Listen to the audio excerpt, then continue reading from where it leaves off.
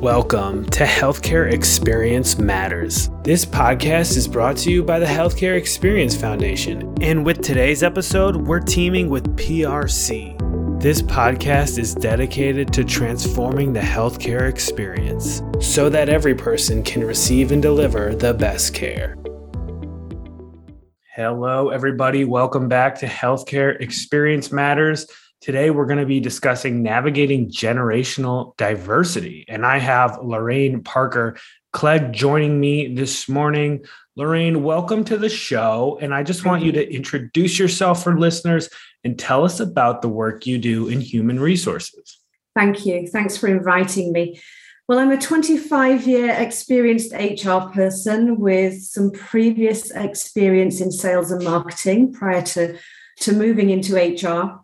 I did about 16 years in the world of pharmaceuticals, followed by 7 years in major devices or medical devices, and in both instances with two major players that are domesticated in the United States.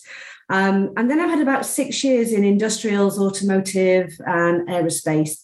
And so quite a variety of experiences during that time.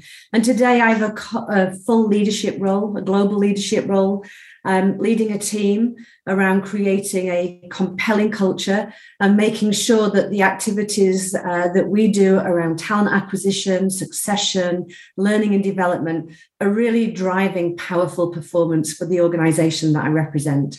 That's great. We cannot wait to get your perspective on this very important and timely topic. Generations working together. We see it in healthcare. We see it in all industries. And it's really important, I thought, for us to take a pause on our normal programming and talk to somebody who is an expert on this subject. So I am so glad to have you here. Let's start it off by you just defining generational diversity for our listeners. Yeah, certainly. So when we think about diversity in its broadest sense, it's all about having a wide variety of perspectives in that business. And so more specifically, when it comes to generational diversity, it's about having multi-level representation of the multi-generations that are in the workforce. And so that is about being inclusive in the representation in your own workforce, but also what I'll call the yin and the yang of that. It's about being able to represent the perspectives of whoever we serve. And I guess your listeners might be thinking, why have you got someone in the industrial sector talking to us about healthcare? Well, I've had the privilege in a past life of actually working with places like the National Heart Institute in Malaysia, in Kuala Lumpur, and doing some work with that team around what they need to do with their multi-level and generational workforce in serving the patients or customers that they serve. And so at the end of the day, this is a really big focus for any organization, whether you're in healthcare, industrials, any consumer retail environment. This multi-generational workforce is impacting us right now as we speak, and will do for the next several years. Absolutely. So many times I feel like the conversations we have on this podcast carry over into so many different industries outside of healthcare. So obviously today is no exception from that. I'm curious though, based on your experience in healthcare, do you think this is a big focus for healthcare organizations and in hospitals right now, generational diversity? Generational diversity, again, it's a focus for all of us. And so if I think about healthcare institutions, we've just come through some unprecedented times. And ultimately, generational diversity would have been important despite that, but even more so now, because what we're seeing are some changes just in the way that people interact with work. So if I think about a healthcare institution, at the end of the day, there's an employment value proposition there that the institution has to offer to the folks that are then going to serve patients.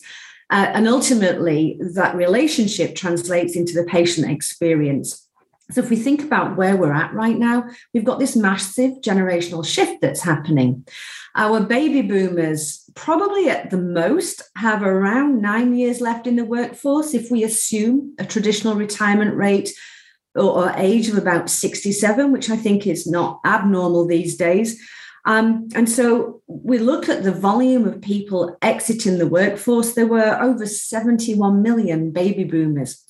We're being closely followed then by Generation X, of which there were only about 65 million people in that population. So we just do the math there. And first of all, we've got this transition happening where we inevitably leave behind some gaps in the quantity of people coming through to do the next phase of work.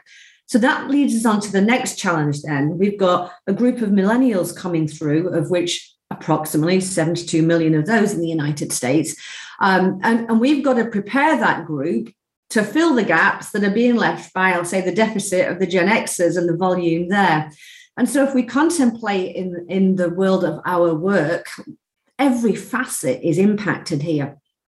The way that we interact on talent acquisition, it's clear that the way a millennial or indeed a Gen Z coming through as well want to interact on being attracted to an organization is completely different than a baby boomer or, for that matter, a Gen X.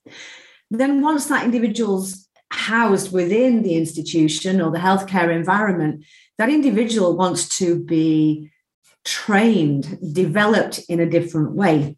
The way that that generation will harness the use of technology is clearly very different to the way that a baby boomer has come up through an organization. And so ultimately, every facet of the world that we're living in, from a human resources standpoint or a human capital standpoint, is impacted by this. And it's up to us as employers, one, to get that right. So in turn, that translates into the patient or the customer experience. Very, very well said. And now I want to ask about, of course, the challenges of a multi-generational workforce. We will touch on the advantages, but let's start with what is difficult when you have people from different generations coming together and trying to work on a team to get a goal accomplished. Yeah. Again, that sales and marketing background for me, think about this, these generations as segments or cohorts coming through. And as you rightly say, that represents a series of challenges and a series of opportunities. I think, first of all, the biggest challenge is the expectation differences. The way that a baby boomer versus a Gen X interacted with work is clearly very different than a millennial or a Gen Z coming through. And just the expectations around how folks have been educated in school, the different latitude that's been in existence as folks have grown up, the access to technology. Folks are completely interacting on the variety of forms of WeChat, Instagram, WhatsApp. And that's not really what the generation of baby boomers have grown up with. And the Gen Xers, have touched on both sides of that fence. So I'd say it's a transitional scenario when it comes to technology for the Gen Xers. So challenge number one is, how do we communicate with that next generation, and how do they communicate upwards with the other generation that's kind of exiting the workforce? So I think that's number one. I think the second thing is that it's incumbent on us all to make that work, because coexistence is necessary. We can't do without one or the other. And I think I'm going to swiftly move to the advantages as I see that next generation come through. The alacrity with technology is a skill that we just need to harness, because the more that we can use automation and technology to help us get some of the simple things done, the more time is freed up for a better qualitative patient experience or customer experience. And so, again, that coexistence is perhaps a theme that I want to leave today with as we close out shortly, that we have to make it work and we've got to find that right balance. And it really is about marketing concepts. How do we market to multi-generations, diverse populations, and how do we listen? So the listening back to those populations is equally as important, so that we can react and acknowledge the way that folks want to be managed and the expectations they have around how they get their work done.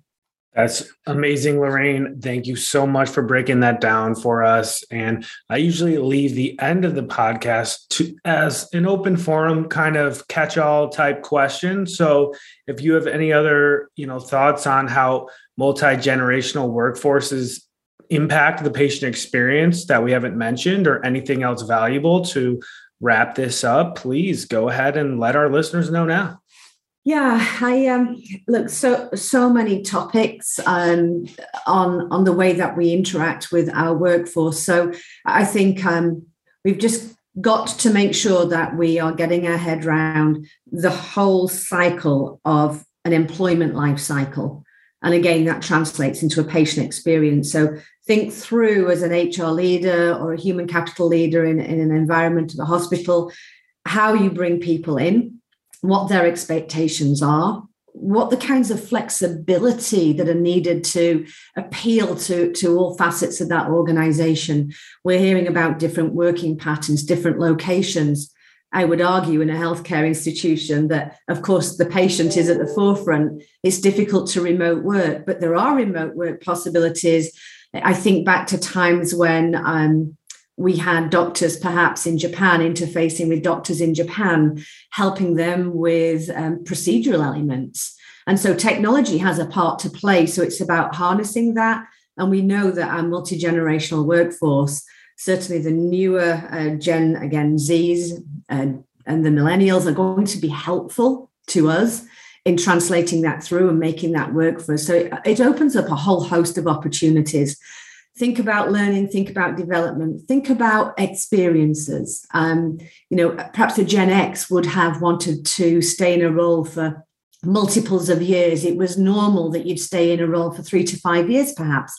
But I think our newer generations are looking for quicker fire experiences. And we have to learn to get our head around that, because ultimately, if we don't, that next generation will leave and go somewhere else. So that's something that we're constantly toying with as an organization. How do we continue to help develop people, keep the continuity, because there is continuity needed, but at the same time appeal across those multi-generations?